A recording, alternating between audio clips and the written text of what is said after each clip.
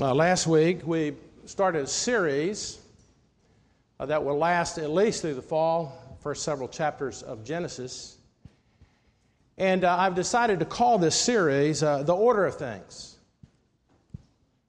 Now, last week, we looked at the word cosmology because that's what cosmology is. It is about the origin and the nature of the universe. And I'm sure you probably heard this. I don't think I said it, but to understand cosmology is the word we get cosmetics from, which means to bring order out of disorder.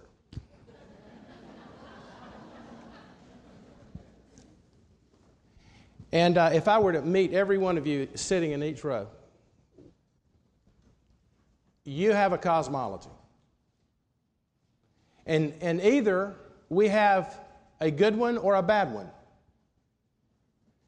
And so the reason we're going to look at Genesis is because it tells us a cosmology that's right. It tells us that a good God created the world, and therefore there's meaning, versus a cosmology that says it's just always been here. And so there's no meaning. But it also teaches us that God created with a purpose, and especially us as human beings, with a purpose. Everybody here has a purpose, and we're intuitive about that. Now, I also said last week that the reason I've been burdened to preach on Genesis, and I've thought about it for the last 4 or 5 years, it's because in my 30 years of ministry, we have moved from a materialistic, secular worldview that science can answer all the questions, and that began to be rejected probably a generation ago, and we began to move toward, well, no, there are no experts. So who's to say? And so you create your own reality. So everything's not reason, but everything's relative. Well, here's what's happening, and I'm not an alarmist. As I said, I don't want to do culture wars. But as I was reading Jeremiah this week, Israel eventually went into a Babylonian captivity. And I believe we have moved into a Babylonian captivity, and it's through this new spirituality called neo-paganism. And it's the old paganism. There's nothing new under the sun. In fact, paganism was long before Jesus Christ came to the world. And you go, okay, well, what does that mean exactly? Well, I gave you some examples last week, but might I suggest that throughout the history of the church, that has always seeped into the church.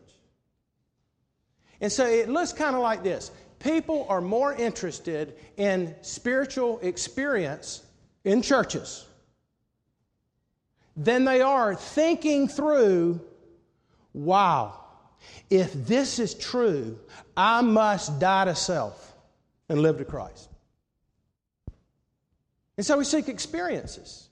And so we think, because we maybe like the music this morning, which I did, and I'm going to miss Gresham, but our goal is not to move people for the sake of moving them, but you're moved by the words of the hymns. And of course, God has given us music because He's God and He gives us good things. And I have to convince you of this. And if you're my age or older, or maybe 50 and older, I used to say 50 and older, but I'm in the next decade. Don't you have, if you're older, don't you have this uneasy sense that something's shifted? You can't put your hands on it. Well, it's because of the new spirituality. Oh, well, I'm not into religion. I'm not into religion. I'm a spiritual person. I don't need to go to church. Or you make a parachurch ministry your church, or whatever it may be. Ladies and gentlemen, Genesis is an amazing description of who God is and what He's done.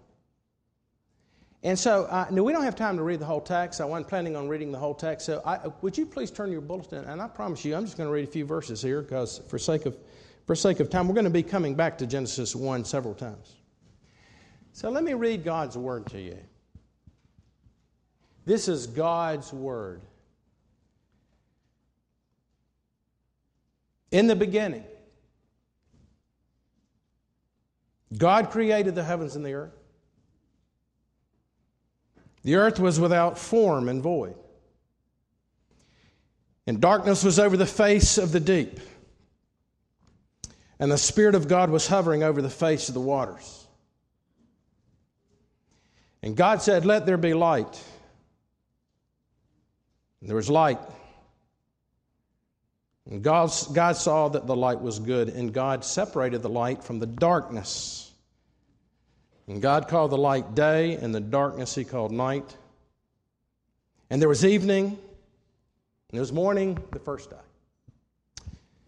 And this is God's Word. Let's pray that He would bless the preaching of the Word and the hearing of the Word. Let's pray.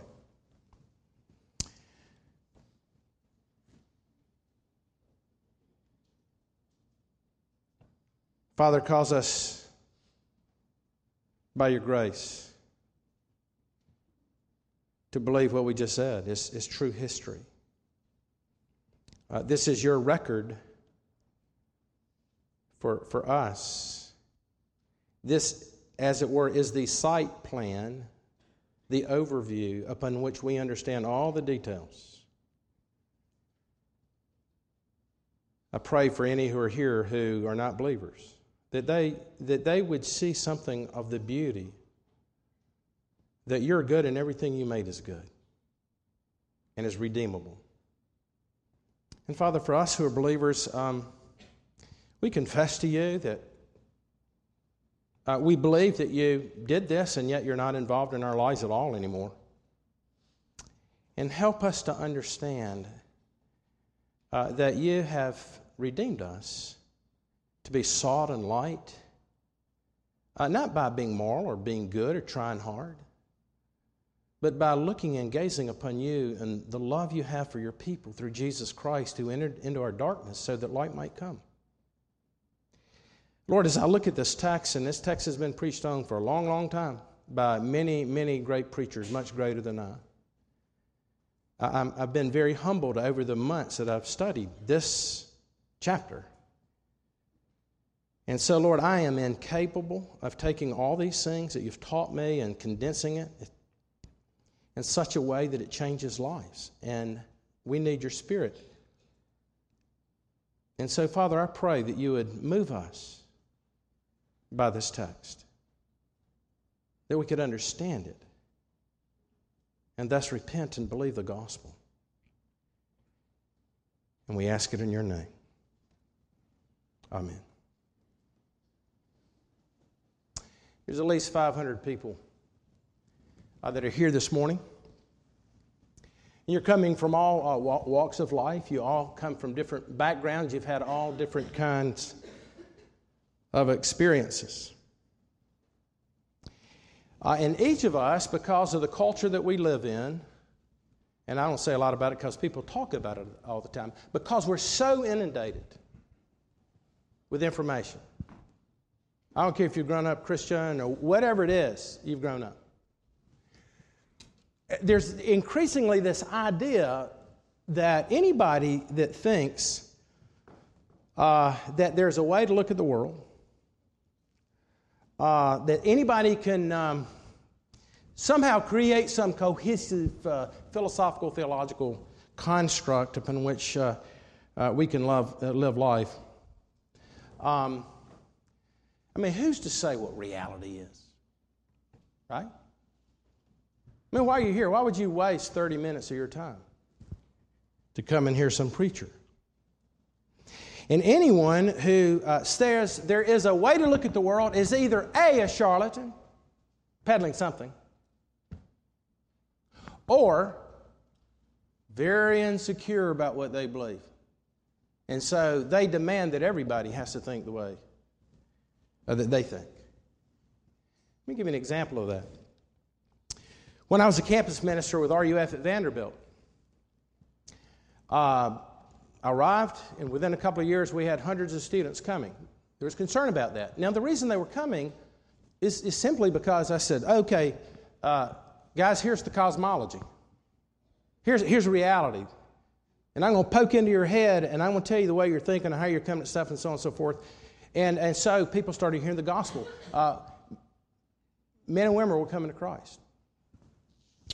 And so one of the chaplains was very upset about that, and actually it was an atheist chaplain. I know some people are like, what? Well, just come to Vanderbilt.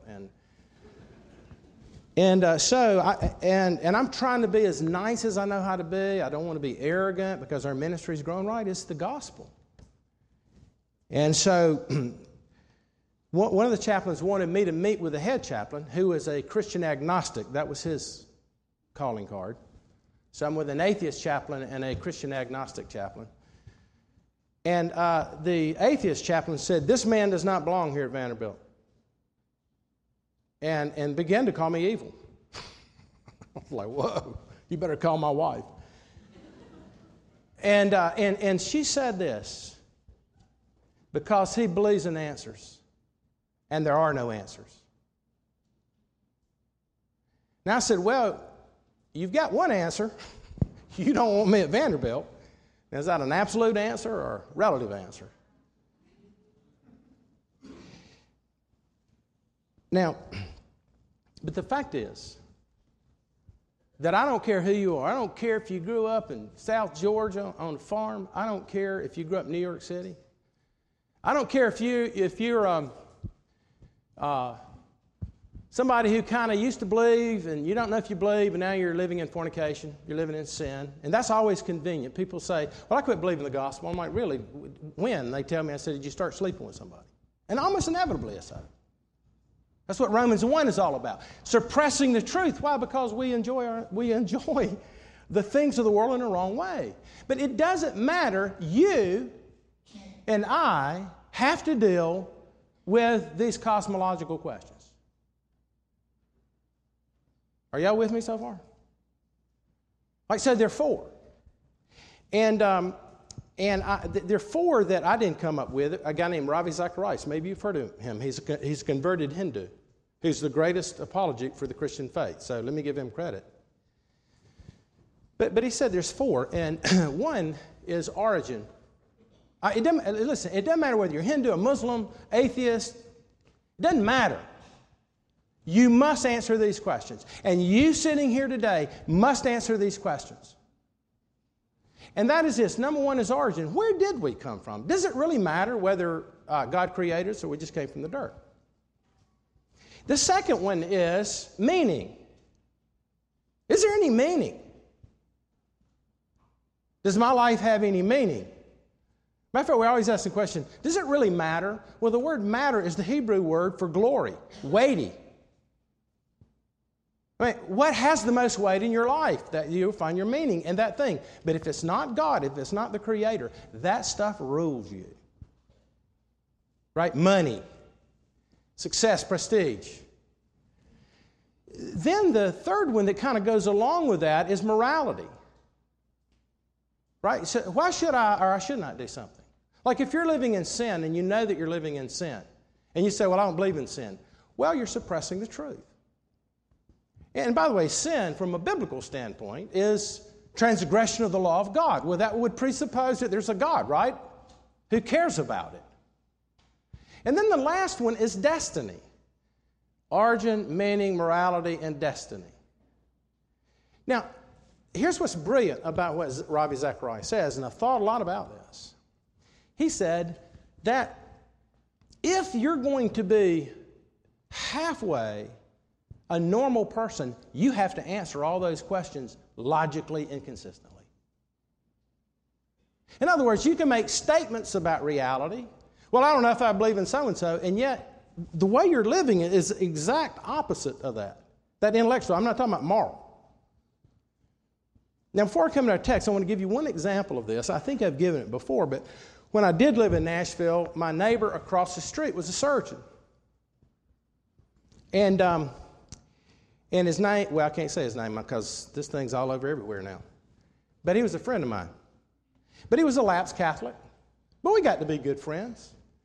And so he would have these big parties, and the lady next door, and they'd have tents, and I'd bring everybody over. And so we would always stay afterwards and have these long conversations about God and life.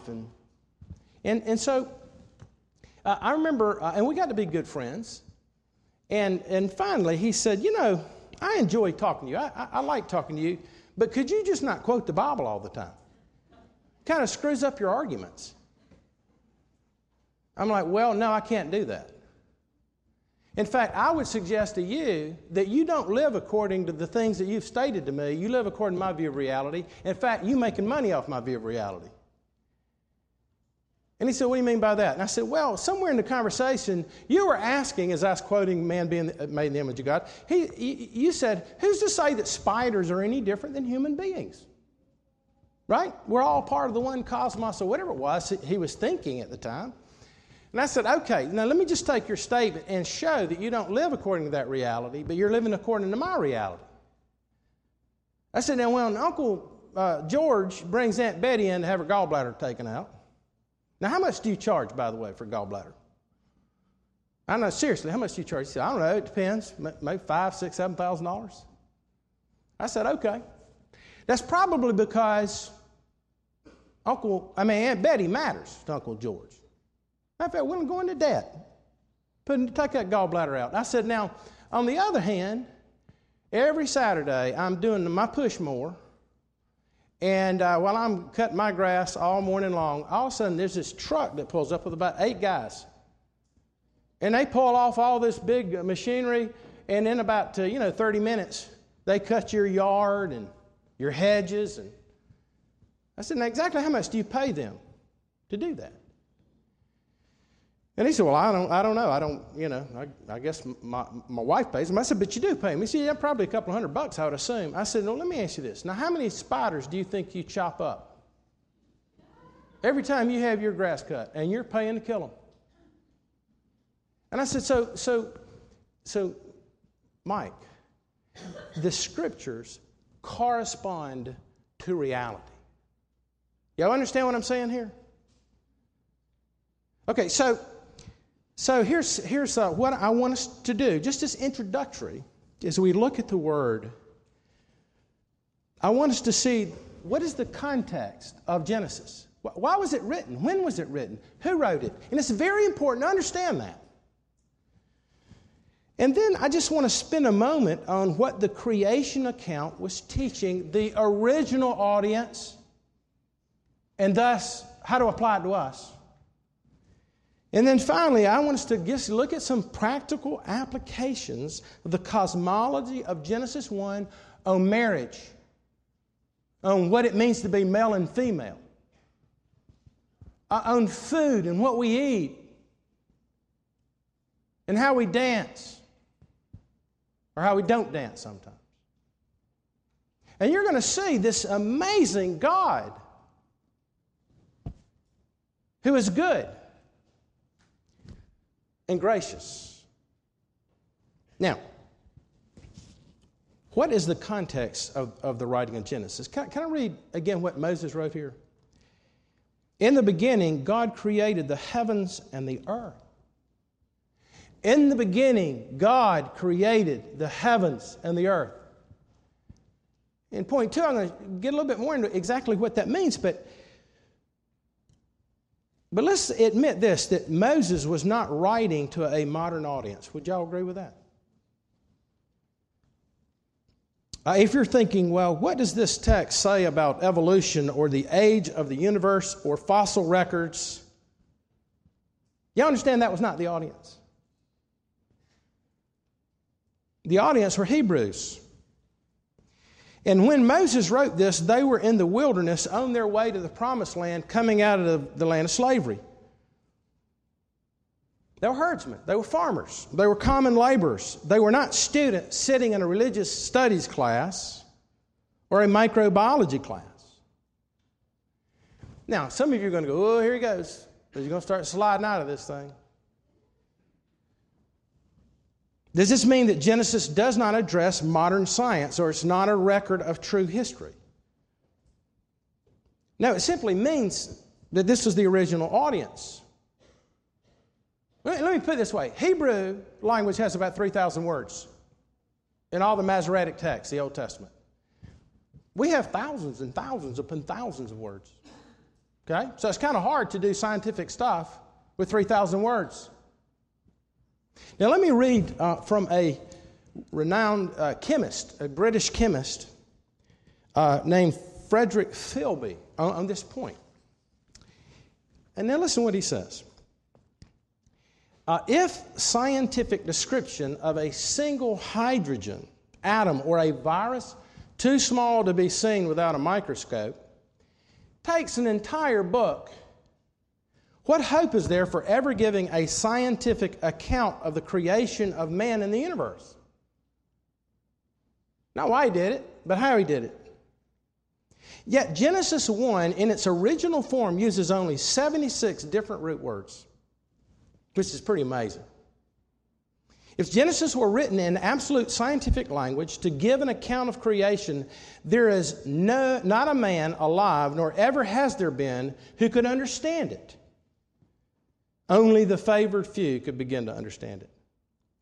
Scientific description of the how of the universe is beyond the understanding of any human brain, but Genesis 1 was written for all readers, not for none. Isn't that a beautiful way of putting it? I mean, it's not saying it's not scientific. I mean, it matches science. In fact, I can tell you, well, I'll come to that later. Okay, so he's writing. So Moses, and this is very important. What is the context? Because this is going to be very much applied to us. Moses was a Hebrew. Y'all remember that? He was born, and then they hid him in a little river. A big river, the Nile River. He was fished out of the Nile River by God's providence because God wanted him to be the Pharaoh's son. And so he becomes a prince. And Egypt, I'm telling you, at that time was the center of the world, and he got a Harvard, Cambridge, and Oxford education. Now, why do I tell you that? Because if you look at the original ancient creation accounts, the Mesopotamian account, and you look at the Egyptian accounts of the creation, they were already there, yes, before Genesis was written. And Moses studied them and probably believed those accounts. Now, why did they have accounts? Because they're interested in cosmology. Right? Well, why are we here? Why are we the slaves and these people over here are the ruling class? Well, let me give you just one account. One was that the senior gods, there were senior gods and junior gods. There's the varsity and the junior varsity, okay? And so the varsity gods made the junior varsity gods kind of do all the work, till the field, tend the field. And so the junior guys were kind of getting ticked off at this, and there's getting ready to be a rebellion. And so the senior gods said, you know what? Why don't we just make human beings then? And they can do all that manual labor. So the junior gods can sit back and rest. Now let me tell you, that was the thinking back then. So here are these poor slaves, whether they're Hebrews or anybody else, that wasn't part of the ruling class who considered themselves divine. They would say, well, I guess we were created to be slaves. Now, how many of y'all think like slaves?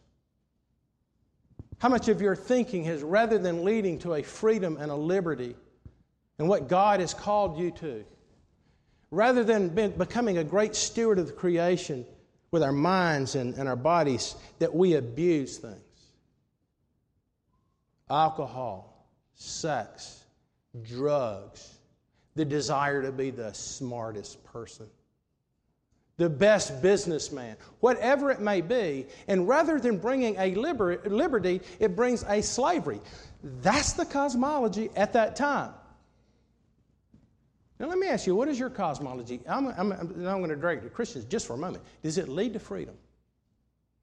The joy of knowing Jesus Christ and the redemption of all things because the world is fallen. So what was the context? Well, God says, Moses, now, not only do I want to take these people out because I'm going to redeem a people out of all this fallen mess, I want you not only to be their redeemer, but I want you to teach them about me so that they might become the nation that I told Abraham they would become, and that through Abraham, all the nations will be blessed, and there will be a restoration of God's good grace in this world. So Moses is writing. So here he is out in the wilderness, and guess what all those people want to do? Have you ever read like Exodus and Numbers? God's people, they wanted to go back, didn't they? They want to go back to slavery. And so Moses is basically writing Genesis 1 and 2 to say, no. Really what you want to do is go back to the garden, and it doesn't exist anymore. And you're thinking that slavery is better than being here with God and moving toward promised land. And Moses is saying, and ladies and gentlemen, everything is future. And that history that's true for the Israelites is true for us today. Now, can I apply that real quick? How many of you are believers? The reason that you're unhappy is because you thought that your redemption, what Christ has done for you, and the joy of knowing Christ was basically about you. Rather than know now, because we're Christians, we are to bear the image of Christ. And when Christ came into the world, into the darkness as the light of the world, He suffered so that we might have life. So if we as Christians are to be the people of God, and we're thinking that our lives are supposed to be great, and there's always money in the account, and my wife's always going to love me, and so on and so forth, then do you understand the disappointment that you'll feel? So Moses is writing Genesis to say, no, we're not going backwards because the fall has taken place and we're moving forward. So are you moving forward? Or you go, you know what, I'd just rather have season tickets and not give my tithe. I'd just rather, give me cable television, 3 meals a day. And by the way, I'm not going to go take that new job because it doesn't have health insurance. And so you live your whole life based on whether you have health insurance and whether you have enough money in the account, rather than the life of faith in this God who's good and gracious. Well, you say, well, you still haven't gotten to the text. So what is the creation account teaching the original audience? You have to be brief on this point. But if you'll notice, in verses 1 and 2, and all commentators, everybody agrees with this, that when God creates, He is not creating from existing material. Notice it says that in the beginning, God created the heavens and earth. Y'all see that in verse 1? You go, so what? Big deal. I'll explain it in just a moment. But if you'll notice, everything after that is a different Hebrew word than the Hebrew word create, and that is that He made. In other words, when God spoke, all of a sudden we have Genesis 1 and 2. The material world comes into existence. And how does the material world look? Well, the earth was without form and void, and darkness was over the face of the deep. Let me tell you what the significance of this is. And I might say some things that you go, wow, well, first off, it means that God is eternal, doesn't it? He is eternal. You're not. We're not. We're created beings. that if God were part of the material world, then He's not eternal, and we're just like God. And of course, that's a lot of the teaching that's out there today, is it not? God speaks, and there's matter. And you have Genesis 2. And what do we have in Genesis 2? Well, it's really hard to say before He started making things out of what He spoke and created. This means that He is self-sufficient, that He did not create us to complete Himself. You know why God created everything? And I know this might be hard for some of you. I don't believe any of that. Well, let me tell you, at some level, this is what the text says. God created all things. You know why? For His own glory. But He didn't make us going, wow, I'm lonely. I think I make human beings. God is self-sufficient. And what that means is this. He doesn't need me. If when I die, I guarantee you Redeemer will keep going. And it might go for generations. I'm thankful that I can be used of God. But God is completely independent of His creatures. Which also means that God is absolutely sovereign. Let me tell you why you're here today. I think it's what the Bible teaches. You think you're here today, this morning, because you decided to get in your car and come here. You think the way you think, whether you believe or don't believe. You think it's because you have independent thoughts and have not been influenced by God's providence. But you see, God is involved in all those things. Now, one last thing. And I can say more about this, but how can I talk about the infinite, eternal, and unchangeable God in 20 minutes? The last thing to see is this. The importance of cosmology. Why is this important? Well, how many of y'all feel like you're just sitting out there and God He doesn't know who you are, He doesn't know where you are, and even if you're a Christian, you're going, He's completely forgotten about me. Notice that in the midst of the chaos, the Holy Spirit is hovering over that chaos. You see, God is personal. He knows everything about His creation. He knows you.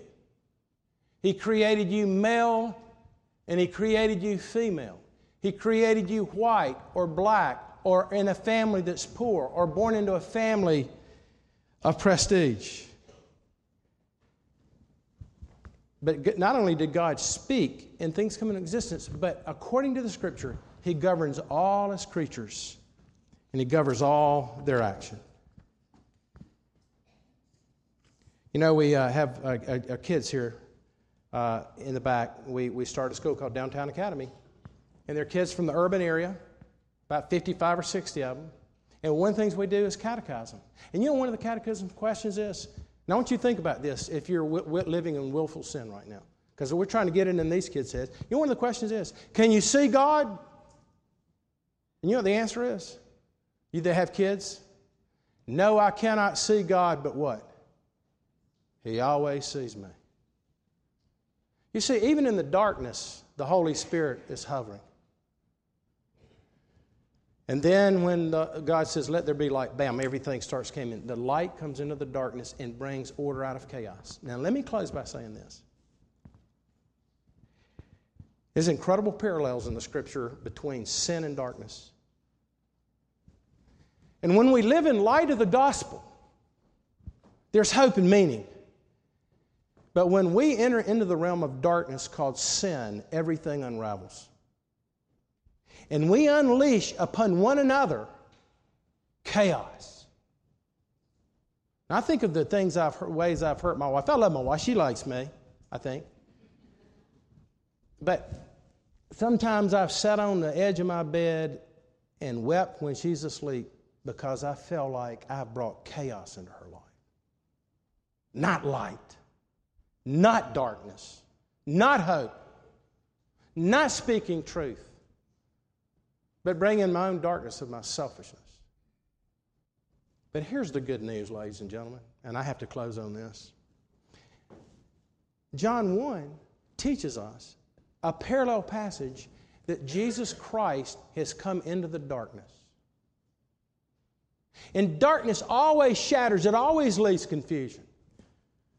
And if this does not move you, I don't think you're a Christian. If this doesn't move you to talk about Him, or to want to worship Him, or serve Him, or repent all the time, but He enters into this world as the light of the world, but at Mount Calvary, God the Father removed Himself and allowed Him to experience the utter darkness of our sin. And He was shaken to His core. And He said, my God, why have you forsaken me? Why? Because that's what it took for us to experience the light of the gospel. What is your cosmology? Are you bringing utter chaos into your own life and the lives of other people? Well, trust me, if you've done it to them, then I'll guarantee you, you're doing it before God. But the only difference is you'll come undone when you see Him for who He is, apart from the work of Jesus Christ. That's why cosmology is important. We're going to talk more about it. Let's pray. Lord, thank You for the gospel of Jesus. We thank You, Lord Jesus, that being the very Creator who was there from the beginning, that You entered into our sin. You entered into this world and took our sin. And so we come to celebrate communion with You today. Father, pray for any who are here that don't know Jesus, that You would cause them to see that the only thing that makes sense is the gospel. Nothing else does. And Father, for those who are confused or they're fuzzy about the gospel, Lord, would You make the light shine? Teach us to repent to our wives and our husbands and our children. Teach children here to repent of bringing chaos into their parents' life through their own addictions or through their own selfishness. Oh God, give us the grace to repent and be broken and look to Jesus Christ, who is the light of the world. And we ask it in Your name. Amen. We're going to serve communion. Take about